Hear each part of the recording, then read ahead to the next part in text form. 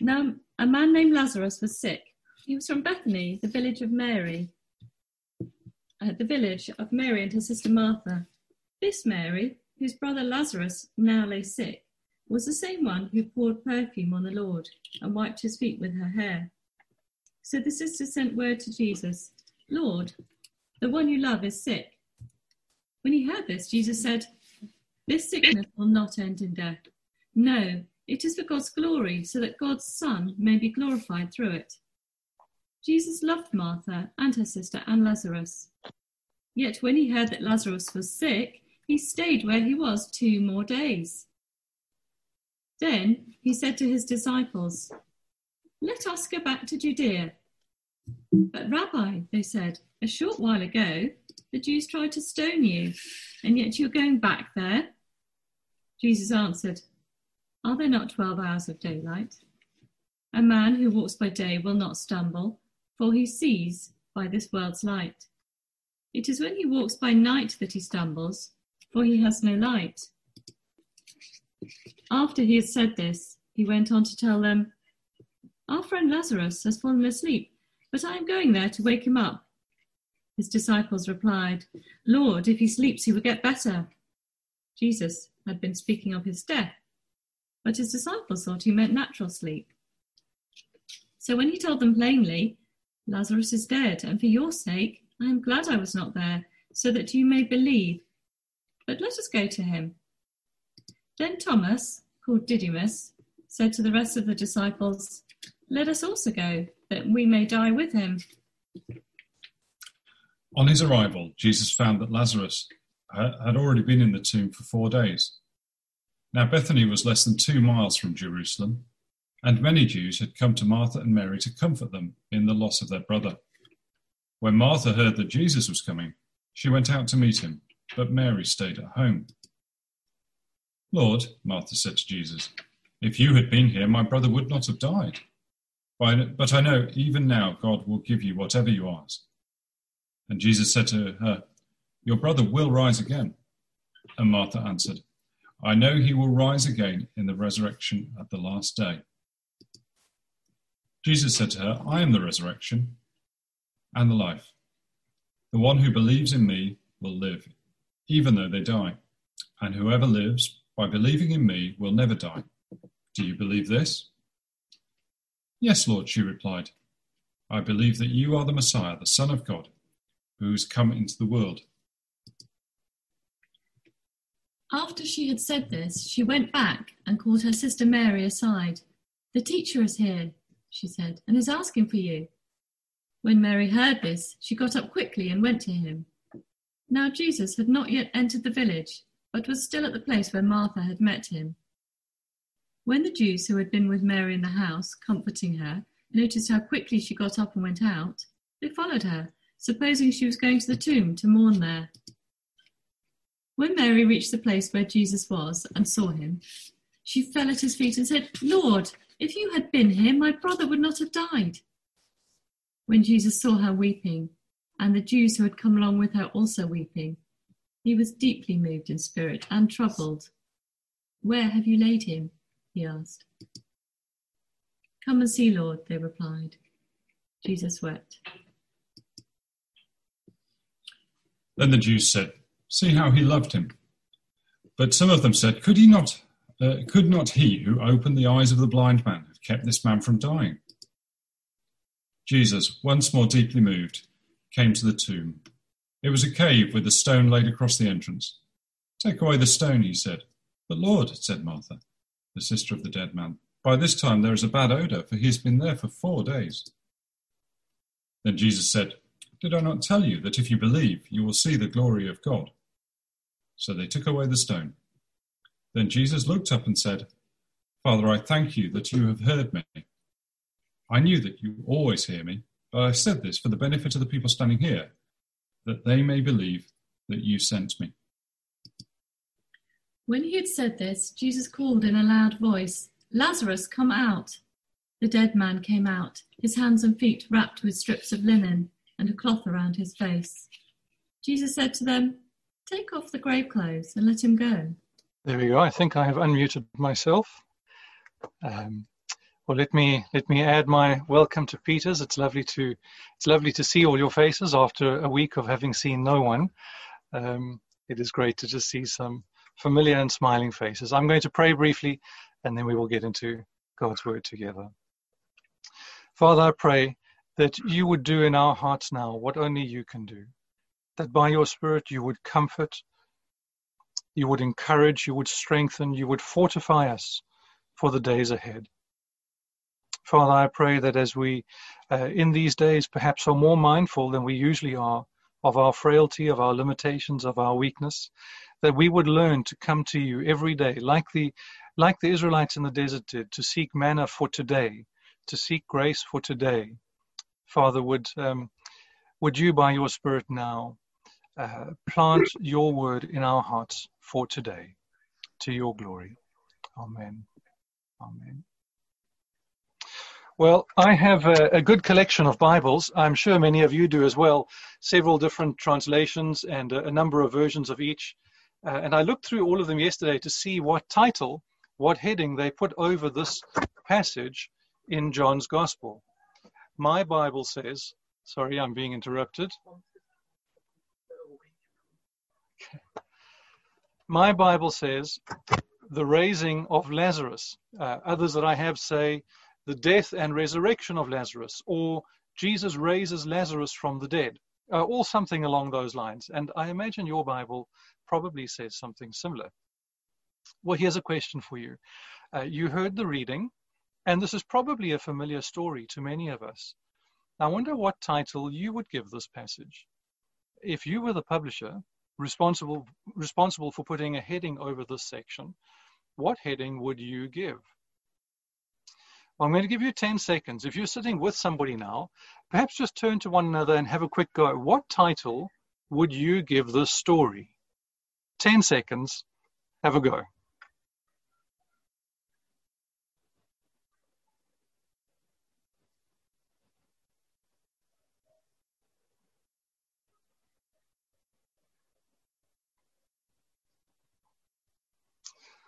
Well, I'd love to hear what you came up with, and maybe after the service or in home groups this coming week, when we gather online, that is, you can share with one another what you proposed.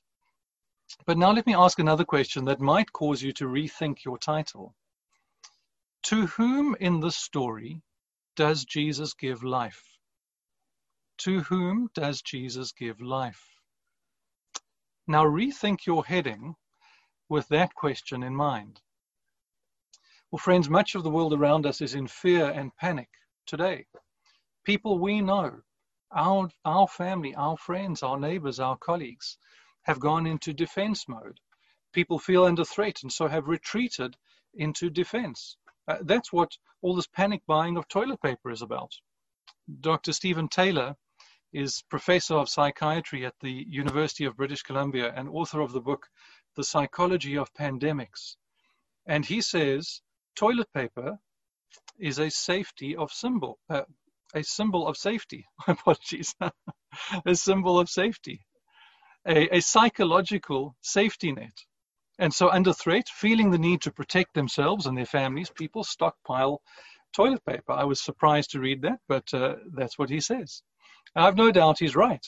People are grabbing for psychological safety nets, for symbols of safety, under threat of illness, under threat even of death, and the threat is real. Death is coming to many, and perhaps even to some dear to us. People are grabbing for the basics needed to sustain physical life. Toilet paper, rice, pasta, tinned foods, to keep body and soul together. And that instinct to defend life is good and right. Stockpiling is not the way to achieve it, but the desire to live and to defend life is right. But what if life isn't just keeping body and soul together? What if life is more than that? What if true life is a kind of life that, once given to you, cannot be taken from you? What if you, my brothers and sisters in Christ, are already more than conquerors over death? What if nothing not the devil himself, nor all the demons of hell, not coronavirus or cancer, not age or infirmity? What if nothing could take from you the life you have been given by God in Christ? Well, would we then share in the fears of our neighbors? Would we grab at symbolic safety nets? Or would we, with the peace and joy of victory over death girding up our souls, point our neighbors to Christ and to life in Him? There are two things I believe the Lord wants to say to us right now. First, dear Christian, you have been given life. Now live. Second, dear Christian, share it. Tell them, your family, your friends, your enemies, your neighbors, your colleagues. Show them life and tell them where to find it. Well, that's what I believe the Lord is saying to you, to us right now.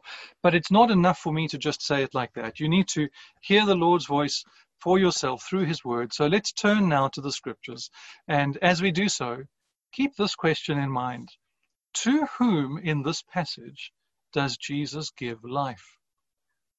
Well, you may say to me, Marco, all your studying and your degrees haven't helped you very much if you don't know the answer to that one.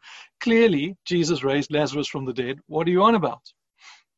Well, yes, He does. He does raise Lazarus. Jesus does have the power to raise the dead. And I don't think that's the main thing John wants us to see here. I wonder if you noticed a really puzzling thing that Jesus said as the passage was read for us. Did you notice verse 40? Look in your Bibles. Verse 40. Then Jesus said, did I not tell you that if you believe, you will see the glory of God? If you believe, you will see. What's he talking about? What is he talking about? He knows, Jesus knows, he's come to raise Lazarus. If you look from verse 11, speaking to his disciples, Jesus says, our friend Lazarus has fallen asleep, but I'm going to wake him up. His disciples replied, Lord, if he's fallen asleep, he'll get better. Well, they'd misunderstood, so Jesus corrects them. Verse 14, Lazarus is dead. I hope you see that. That's really important. Lazarus was dead. Jesus knew Lazarus was dead. And Jesus plainly says, I'm going to raise him. But now, verse 40, he says, if you believe, you will see. Well, what's going on? Has Jesus changed his mind? Is the raising of Lazarus now contingent on Martha and Mary's faith? Certainly not. Is the Lord capricious? Does he change his mind from moment to moment? Is the Lord Jesus so cruel as to toy with the hearts of his friends whom he loves, as John tells us in verse 5 that he does? Does Jesus toy with their hearts by putting responsibility for their brother's life on their fledgling faith? Well, that's not the Jesus I know. And in any case, the text won't allow it. If you look at verse 39, take the stone away, open the tomb, Jesus says. But Lord, says Martha, there'll be a bad smell. He's been in there 4 days already. You see, Martha clearly did not believe that that Lazarus was about to rise from the dead and walk out of the tomb. But Jesus did raise him, in spite of Martha's unbelief. Verse 43, Lazarus, come out. And the man who was dead came out. The raising of Lazarus had nothing to do with Martha or Mary's faith that Jesus would raise him. 4 days earlier, Jesus had told his disciples, Lazarus is dead, I'm going to raise him. And when he got to Bethany, all the weeping and the mourning continued. Nobody had any expectation of Jesus raising Lazarus from the grave. But verse 40, if you believe, you will see. What's going on? What did he mean? Well, notice carefully what he said. If you believe, you will see the glory of God. Not if you believe you will see a miracle. Not if you believe you will see the dead raised to life. No, If you believe, you will see the glory of God.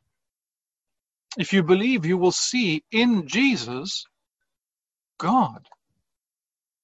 Jesus is, says the writer to the Hebrews, the radiance of the glory of God. In other words, in Jesus, in what Jesus says, in what Jesus does, in what Jesus feels in this account, in who he is, we see God. Now think of that. Just let that sink in. What is God like? Why doesn't God make himself known? How can we know who God is? Look at Jesus and see God. Now, more could be said, but I'm going to highlight 5 things I believe the Lord would have us see about who he is today. First, Jesus is the resurrection and the life. Verse 25. Jesus is speaking to Martha. Her brother has been 4 days dead and in the grave. And remember, Jesus knew he was going to raise Lazarus. So when Martha says in verse 21, Jesus, if only you'd been here, my brother would not have died, we might have expected Jesus to say something like, don't worry, Martha, I have the power of resurrection. I have the ability to give life to people. I mean, that would have been an astounding thing to say, especially to a sister mourning the death of her brother. But it's not what Jesus said. Jesus goes further. I am the resurrection. I am the life. Not I am a representative of God. Not I have been given the ability and authority to do something about life and death. No, I am the resurrection and the life. Because of who I am life itself. Who is Jesus? He is the Son of God. He is, in fact, God. In Jesus, we encounter God face to face. God who holds in his almighty hands life itself came to the tomb of his beloved friend. Second, look at verse 32, and you'll see that Mary says exactly the same thing. Jesus, if only you'd been here, my brother would not have died. And again, Jesus responds in a surprising way. Just as he had said something surprising when Martha said that same thing in verse 21, now this time he does something surprising when Mary says it. That is, he says nothing. Now again, remember, Jesus knew he was going to raise Lazarus. He could have said, any one of us might have said, don't worry, Mary, don't cry. It's all going to be okay. Just give me 5 minutes and I'm going to raise Lazarus back to life. But Jesus says nothing to Mary, no words of truth to comfort. Instead, verse 33, Jesus saw Mary's weeping and he was deeply moved in spirit. And verse 35, Jesus wept. Why? Why did Jesus weep? He knew what he was about to do. Why was he weeping? Well, remember what had happened. Jesus' friend Lazarus had fallen ill, seriously ill, so ill that his 2 sisters, Martha and Mary, saw death coming. And they'd sent word to Jesus, please come. Jesus, please, Lazarus is dying. Please help. Come and heal him as you've healed others. Well, they lived in the village of Bethany near Jerusalem, and Jesus at this time was 100 miles away to the northeast, above the Sea of Galilee. 4 days' journey. That's 4 days for the message to get to Jesus. And then verse 6, when he got the message, when he heard that Lazarus was ill, he stayed 2 days longer in the place that he was. Then verse 7, after 2 more days, he said to his disciples, let's go to Bethany, to Lazarus. So that's 4 days for the message to get to Jesus, 2 more days that Jesus waits, and 4 days journey back to Bethany. That's 10 days. 10 days Martha and Mary waited. Is he coming? Has the messenger found him? Why is he taking so long? He should have been here by now.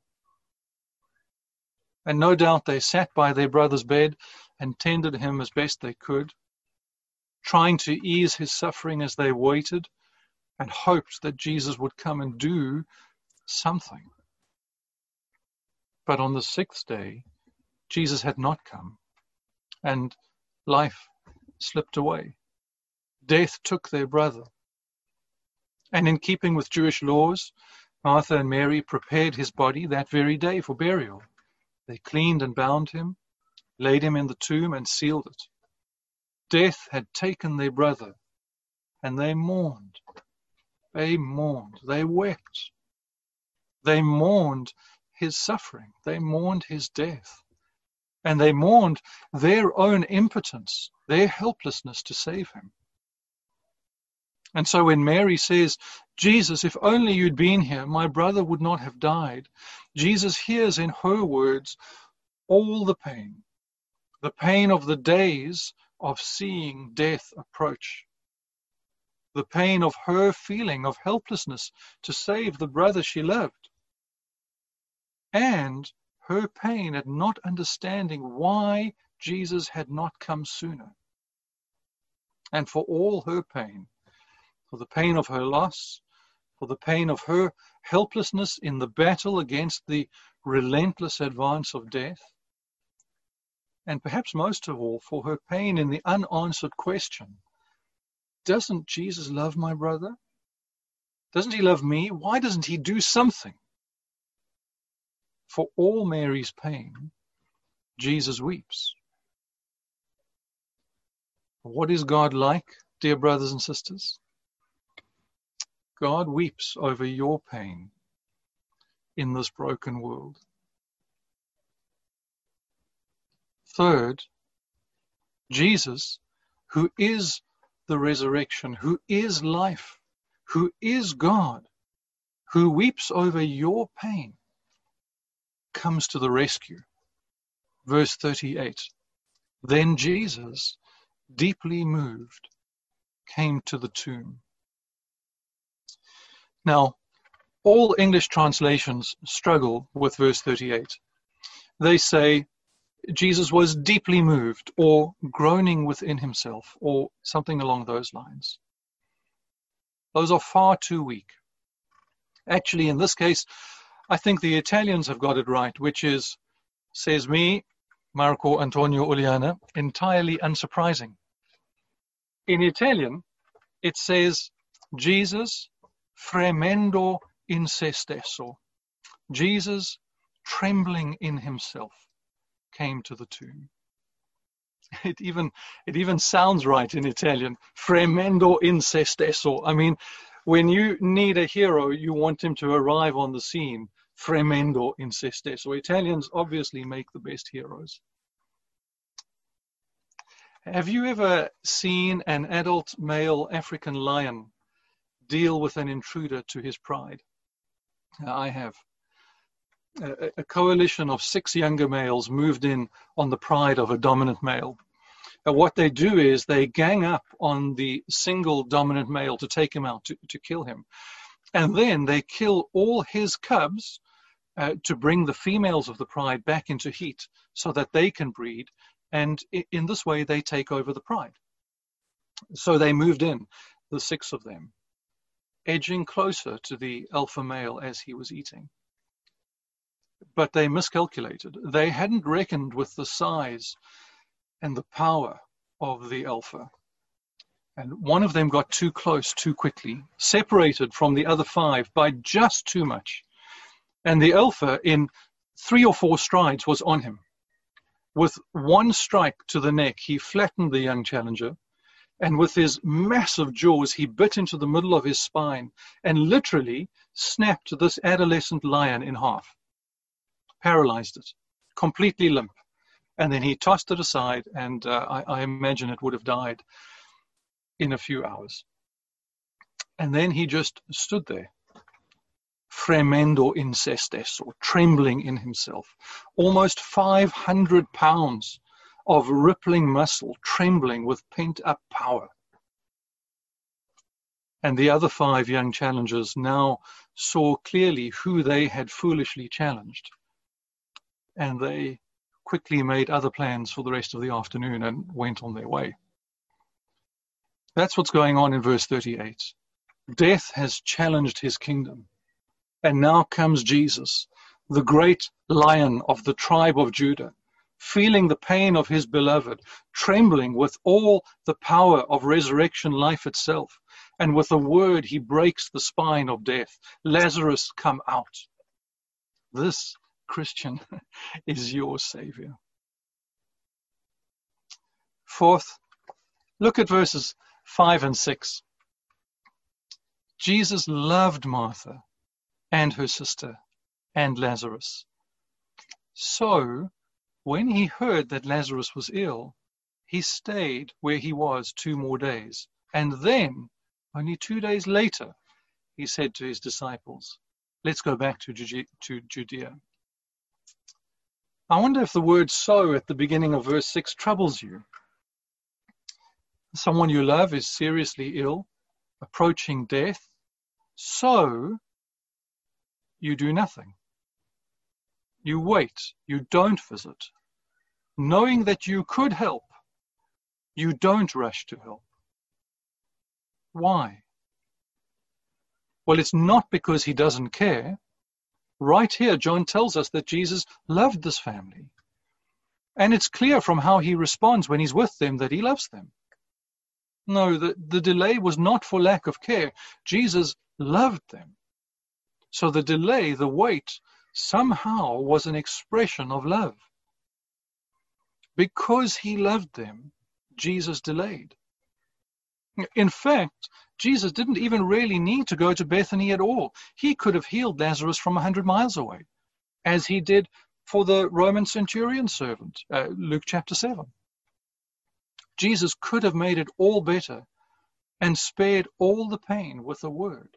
But because he loved them, he didn't. Why not?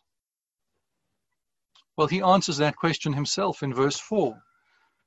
This illness will not end, finally, ultimately, in death. No, it is for the glory of God, so that the Son of God may be glorified through it. In Jesus' mind and heart, his disciples, seeing his glory, is more important even than natural physical life. Seeing him, seeing who he is, seeing with the eyes of your heart, with the eyes of faith. If you believe, you will see the glory of God. He loves you. He loves you. He loves you.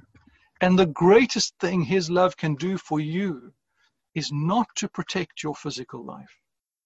It is to open the eyes of your heart to see him.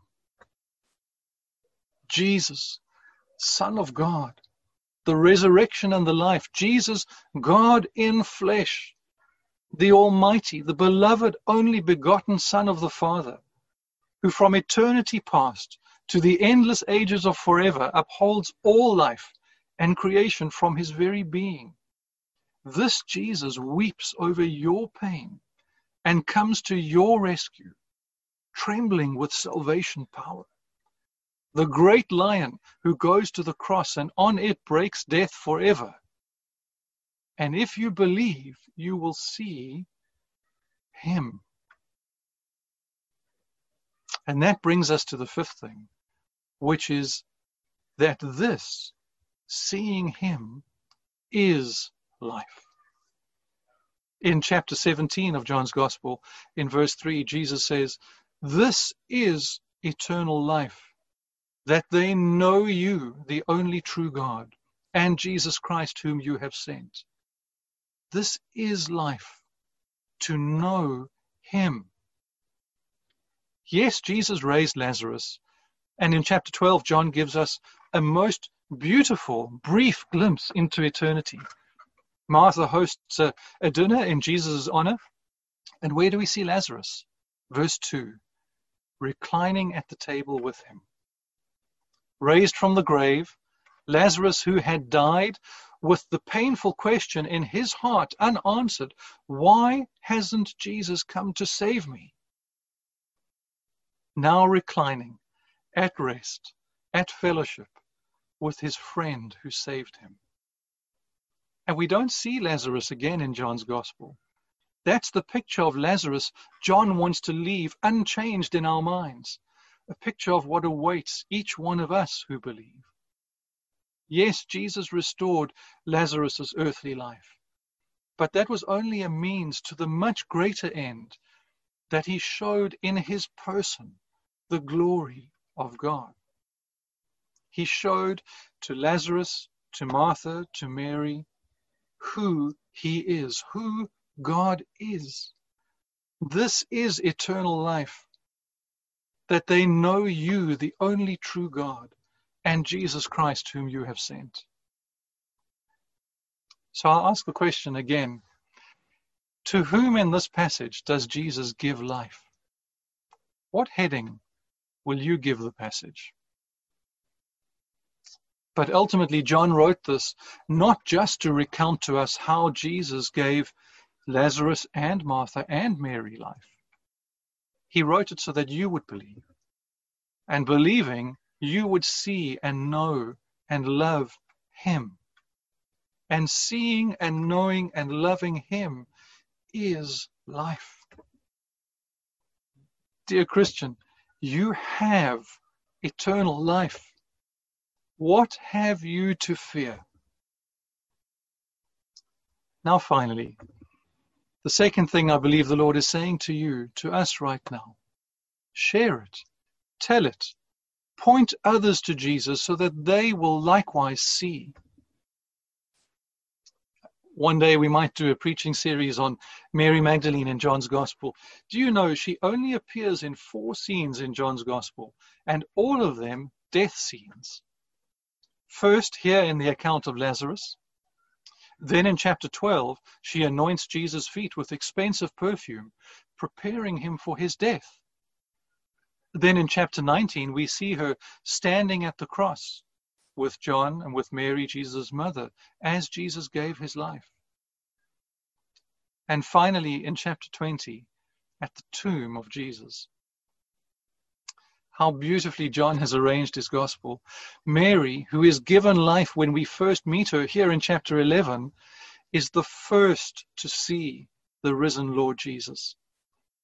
In chapter 20, Mary goes early to the tomb and finds it open and empty. She runs back to town to fetch Peter and John. They come to inspect and confirm Mary's testimony. The tomb is empty. But then they, Peter and John, go back to their homes, verse 10 of chapter 20. But not Mary. Verse 11, Mary stood weeping outside the empty tomb. So great, so deep was her love, her devotion to Jesus.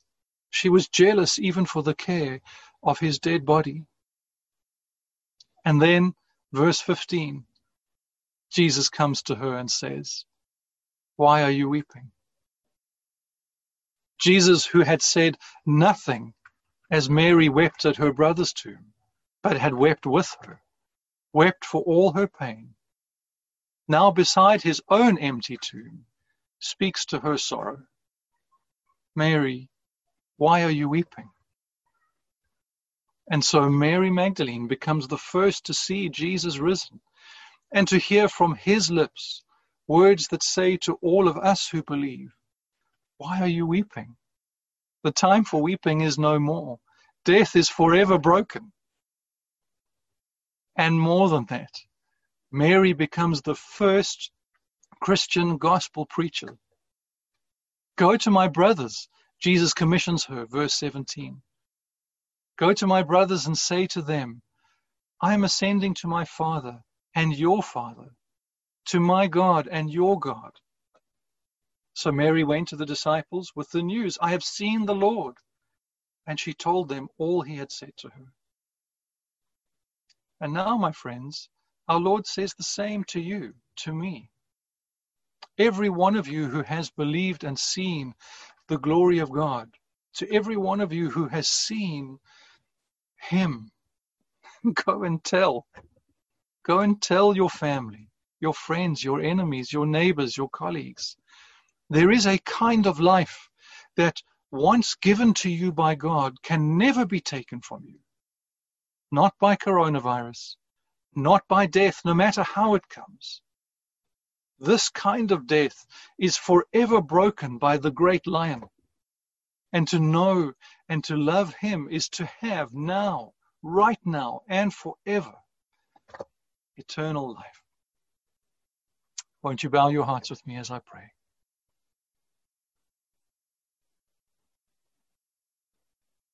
Father, would you do in our hearts what only you can do by your Spirit? Would you open our minds, our hearts, our souls to see who Jesus is? He is your beloved Son. He is God. This is who comes to our salvation. This is our hero, who loved us, who weeps for our pain, who came to our rescue, who broke forever the spine of death, who assures us of our eternal fellowship at the table with himself,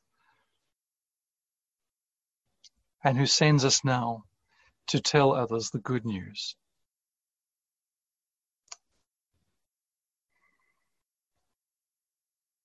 Be at work in and through us, Father, in the days to come, to your glory, in Jesus' name. Amen.